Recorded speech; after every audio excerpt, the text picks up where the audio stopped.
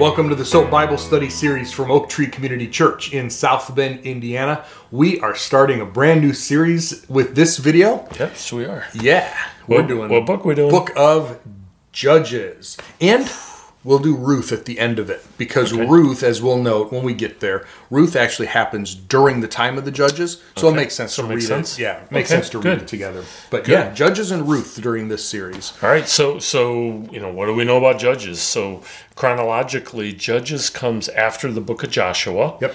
And even if you back up more at the time of Moses, which everybody knows, we're in Egypt. Moses, we come down and Moses gets the people right to the promised land, but not in the promised land. Right. And then they have to go around the desert for 40 years. Moses and that whole generation dies, except for, I believe, 2 people in there, and both of those will show up. Yep. One is Joshua. So we then go into the book of Joshua, and Joshua is taking the people into the promised land, dividing up the land, and oh, by the way, there's some people there that we got to get rid of too. Yeah, there are several Canaanite nations and tribes and stuff, 7 of which were so extremely wicked and pagan that they were under God's divine curse. And he said, you've got to break these 7 strongholds. The rest of the people, they can evacuate, whatever. And it takes, in the neighborhood of 5 or 6, maybe 7 years in the book of Joshua to really cover the whole land, which means they had plenty of time to leave. Right. And I think that's 2 huge points, right? Because everybody's like, wait, there were people there and you killed them or you got rid of them. Yep.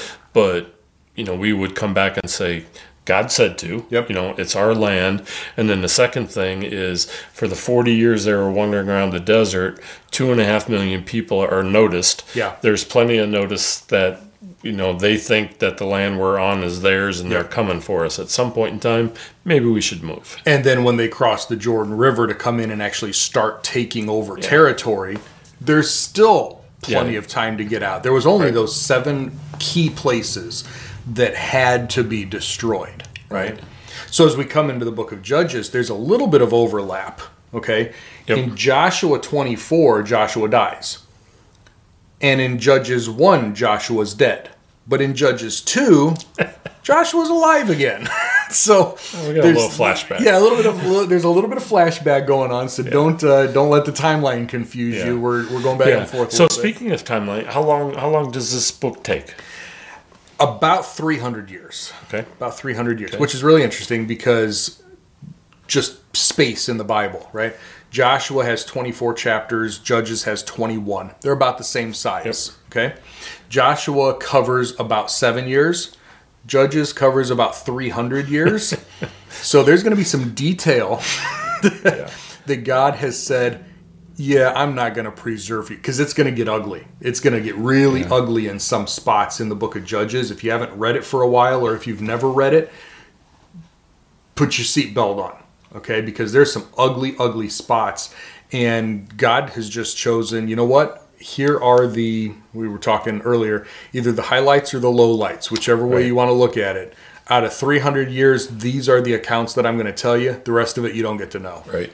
That's how bad things are going to get. And there's a number of timelines as we go along. This happened for 10 years, this happened for 80 years, this happened for 40 years. Yep. But if you keep in mind a 300-year period. Yeah, about 300 years. Some of the judges probably overlapped some and stuff. But basically we're from the time of between Joshua and Samuel. Basically, Samuel ends up being the last judge, the last major judge of Israel before Saul becomes king.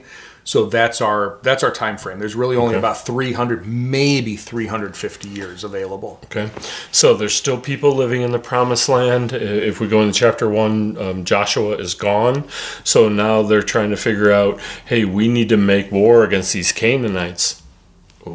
Who's going to lead us into war? Yeah. And it's a pretty big question. Yeah. So why is that such a big question? Well, I think verse 1 is really important, who should lead the invasion, because God did not handpick a successor for Joshua like Joshua was Moses' successor.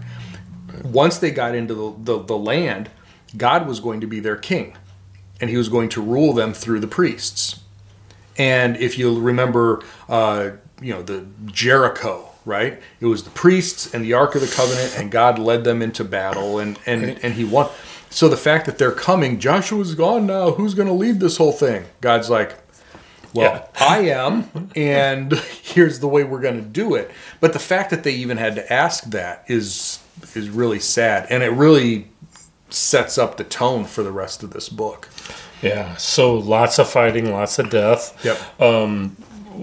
I did say early on, there were two men that were held over from the time of Moses. One was Joshua, and the other was a man by the name of Caleb. Yeah, and he shows up a couple times, especially early in here. Moses had promised him, when we go into the land, you can have this peace. He was one of the spies, and so was Joshua. Yeah, and those are the only two spies that said we can win. Right. All the other spies said we can't, and that's what caused the 40 years. Well, they said God can win it for us. Right. But Caleb's like, while we were going through the land, I really liked that spot. Moses is like, sure, you can have it. So we're going to see the outcome of that here. Caleb said, we see it in Joshua. We see a little bit here in Judges as well. Yeah. So they had some partial successes on. So is the problem they weren't 100% with God? Yeah. Yeah, and we see that more in chapter 2 than chapter 1 just sort of tells, like you said, they're partial. Here's what happened. Yeah. Chapter 2 really gets into more of so why did that, and in chapter 3, why did that happen? Why couldn't they, evacuate or kick the people out or destroy the people, even the ones they were supposed to destroy? To the point that the tribe of Dan was given a certain spot of land, and the Canaanites, the pagans who were in that land, not only would they not roll over and just go away, they actually fought back, and they chased Dan all the way to the northern part of Israel. They've never lived in the land that Moses parceled out to them. Yeah. Wow. And everybody else got some, whatever. Right. But the tribe of Dan was like, they were the first ones to fall into idolatry and all sorts of things. And they were a mess. Yeah, it really was a mess. So even in this first week that we read, you're gonna see a pattern, and that pattern we have certainly talked about before. But it goes something like the people abandon God, and amazingly enough, God says, fine, if that's what you want to have happen. God gets angry and punishes the people. The people wake up and say, why is all this bad things happening to us? Usually from an outside nation, one of these nations that they let stay there, or an invading land, right? The people cry for God's help. God brings up a deliverer or a judge. And since we're in the book of Judges, and the people repent and turn back to God, and everything is perfect, and then the cycle happens again. Yeah, and not only again, but chapter 2 tells us that each time they went through the cycle, it got worse. So it was a downward spiral. Yeah, it wasn't just a spiral, a circle. It was a down. Every time they turned away from God, they turned away further than their previous generation or their ancestors had. Okay. We get into chapter 2, and in chapter 2, I think at the very beginning, it talks about the angel of the Lord came. Yeah. And then within that, take a note on what it says in there, where he says things like, my covenant. Yep. I brought you out of Egypt. I did, yeah. Yeah. So, we had a discussion beforehand, is this an angel or is this Jesus? Because if it's an angel, I got a problem, because it's not his covenant. Right. So it sure sounds like this is Jesus. Yeah. Yeah. The angel of the Lord, that phrase, it's sort of it's a very important phrase in the Old Testament. The angel of the Lord, or the messenger of Jehovah, is, let's say, pre-Jesus. The eternal Son, he's Christ before he becomes Jesus. It's called a Christophany, an appearance of Christ in the Old Testament, and very powerful. And we see that a lot in Joshua. We'll see that in Judges several times, where sometimes an angel shows up and he says, don't worship me. Sometimes this one shows up, and when somebody worships, He doesn't say him. that. Yeah.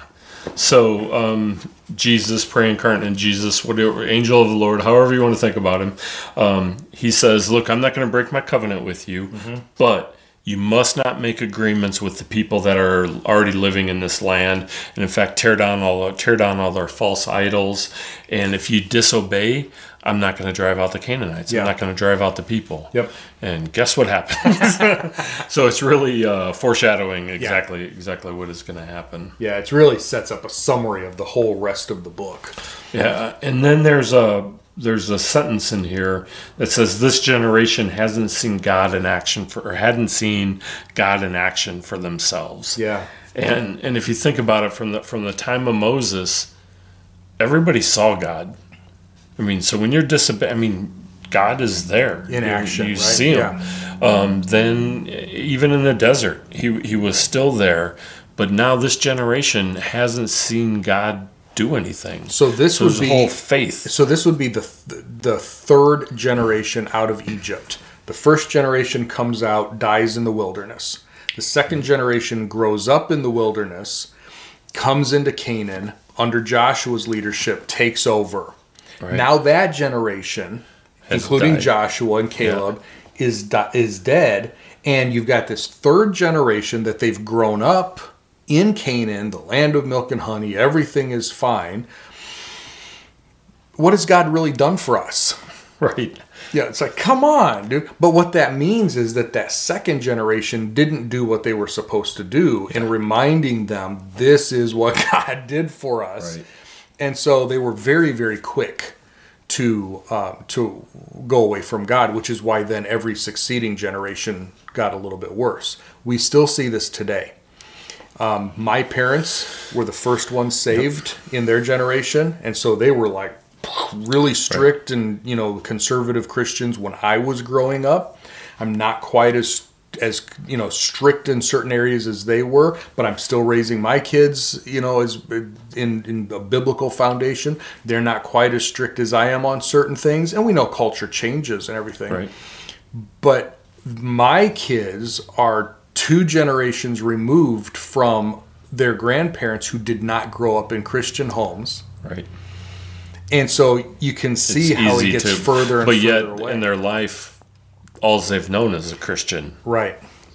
So that's, quote, the normal. And they didn't have to fight for it. Right. And I always think that has a play for it. Yeah, exactly. Yeah, that's exactly. Right. They didn't have to fight for it. They didn't come out of non-Christian homes. They didn't see this miraculous transformation in their lives.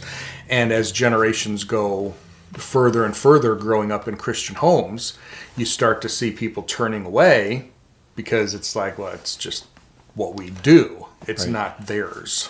Right. So interestingly enough, I wonder if that plays into where I was going next. At the end of chapter 2, beginning of chapter 3, it says God intentionally left some of these people in the land in order to test the nation of Israel. Yeah. Right? If someone grows up in a Christian household, not that they never see sin, but they're going to church. Everybody is, quote, friendly. Yep. That whole environment is not necessarily life, right? And then when you get out in, quote, the real world, some things can be, whoa. Yeah. Same way here, right? If you're in the land of milk and honey, and that's all you've ever known. Yeah. And this would be a pain point, right? Hey, there's some people in your land. There's some people either trying to kill you or trying to take your land back. Yep. You're going to have to fight for it. It means more. Well, and remember that the mission, or we'll say the purpose, the commission, Israel's commission. We talk about our Great Commission, right? Israel's commission was to be a come and see. They were supposed to be living so differently than the rest of the world. God's presence was right there, that everybody around them was supposed to say, wow, your God is so awesome. Can we be a part of what your, what your God is doing? And they were already, as the third generation, going so far away from God that they assimilated into the world instead of being that. Yeah, the world assimilating. The world coming to them. And so, yeah, that's exactly what it was. Yeah, and then chapter 3 is another cycle. Yeah. And again, the cycle is, they go away from God. God brings up, quote, a deliverer. Yep. Happens to be Caleb's younger brother. Yep. Which is kind of cool. Either his brother or his nephew. Is that? Yeah. That would make sense. So too. what it says is it's Othniel, the son of Kenaz. I think it's Kenaz, Caleb's younger brother. And the way the Hebrew is phrased, we're not sure if Othniel, the son of Kenaz, is Caleb's younger brother, or Othniel, the son of Kenaz, who is Caleb's younger brother. Right. Either way, we've got a direct blood relative of this great patriarch, Caleb. And he seems to be one of the first guys to step up at this time in Israel's history. Well, there's a cool verse in there, too, right? The Lord's Spirit empowered him. Yeah. At this point in time, the Holy Spirit didn't indwell with everyone, kind of came on people individually. Individually for a purpose. Yep. And that purpose would be to help in this battle. Yeah, and we do see that with many of the judges. We'll see that with Samson, and we'll see that with Gideon and some other play. Exactly. So they were. It was a filling for the purpose of service, which interestingly is what spirit filling in the church is as well. It's for the purpose of service, but it's different than the indwelling that we have. Yeah. So this was a cycle. They won in battle. Israel and the land had a rest for 40 years, right? 40 years of peace. Then we're going to have another cycle. Yeah. We're not going to go through all these cycles. You got to talk about the fat man. Yeah, I'm going to talk about the fat man. One of my favorite stories growing up. So, guy has a sword. 18 inches long. It's a dagger. Yeah. No, actually, they called it a sword. And they called it a double-edged sword, right? Yeah. So it was sharp on both sides. Yep. And he had a secret message to give the king. King tells everybody to leave. The guy has the dagger on one of the legs. And was he left-handed? He was left-handed. So he had it on his right. Left-handed. Yeah. There's a fat guy. There's a bathroom joke goes on in here. I mean, the whole thing is just. So anyways, the king gets stabbed with the sword, and the sword gets lost within the king, and the king goes in the bathroom and locks the door, and then the guy that did the stabbing leaves and the the people who are taking care of the king come back in, and they know that he is in the bathroom. And the bathroom had a funny name, right? It was well ventilated. Yeah, a well ventilated bathroom. Which everybody wants, to be fair. They didn't want to bother the king, and then they finally found the king dead. So, a really long way to go, but the detail in there. Yeah. And it's like, okay, why this? Why now? I don't know. Yeah. It's because God can use anyone in any situation to do what to accomplish his will. Okay, so now we get to chapter 4. Chapter 4 starts out with Deborah. Yeah. And Deborah is leading Israel. Yeah. Which, there's a whole discussion point right there. Yeah. Not supposed to happen because the priests are supposed to be leading Israel, right? Now, she is a prophetess, which means God is talking to her. No problem with that. Yep. But she's not supposed to be leading. The prophets weren't supposed to be the leaders. The priests were supposed to be the leaders. Right. Something is falling apart. Well, so then she is talking to a general saying, hey, you need to attack. And the general says, okay, but you have to come with me. Yeah. And her answer is hilarious from the standpoint of, all right, but I'm going to get all the glory not you. You will not get the credit for this because you're not stepping up and leading. Yeah. Now, what's interesting is there's this big discussion of women in ministry and pastors and all this stuff. And a lot of people come back to this and say, well, Deborah was leading Israel, so why can't women be pastors? First of all, the New Testament says women shouldn't be pastors. It's for qualified men only. Not even all men can be pastors. It's for qualified men. But the whole section here in chapter 4 and the next week in chapter 5 is against. I mean, the whole context is her saying, I'm not supposed to be doing this. You're supposed to be doing it because this. you're not. Because you're not. Yeah. Yeah, she's not standing there as this standard bearer for, women are supposed to be in charge. She's standing here saying, where are the people who are supposed to be in charge? Now, she had her role. She was a prophetess. Right. No problem.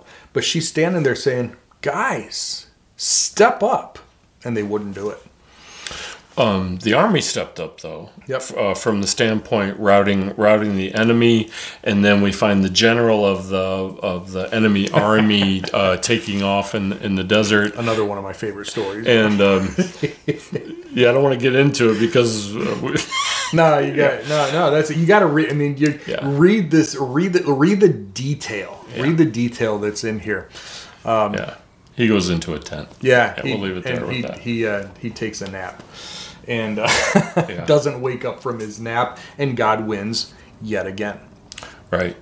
So we end this week on a victory, right? Which is one of few in the book of Judges. Honestly, there's a whole lot more loss, especially spiritual loss, in Judges than we see a lot of victories. Yeah. So we see the early part of the nation still trying to figure things out, still trying to carve out where they're going to live, and now this new generation that has never seen God in action, how are they going to react? Yeah. But what's interesting is, let's not forget that every single one of these generations does see God in action. When the deliverer, the judge, rescues them, but it's like they never pass it on to their kids. Yeah. And that's why the cycle just keeps getting worse and worse. Yeah, good point. So, let's end on a victory, though. We'll take the few victories that we can get out of this book. Enjoy it. Have fun with it. If you haven't, like I said, if you haven't read this recently or at all, you're going to find that some interesting things that show up in the book of Judges. But watch for those the big successes and the massive failures, and see that God is still at work in all of that, and be encouraged by that, because we have successes and failures as well. Pass this along to your family and friends if you think it would be helpful, and subscribe to the channel here, and send us your questions and comments, and we'd love to hear that, and we will pick up here next time. Bye, everybody.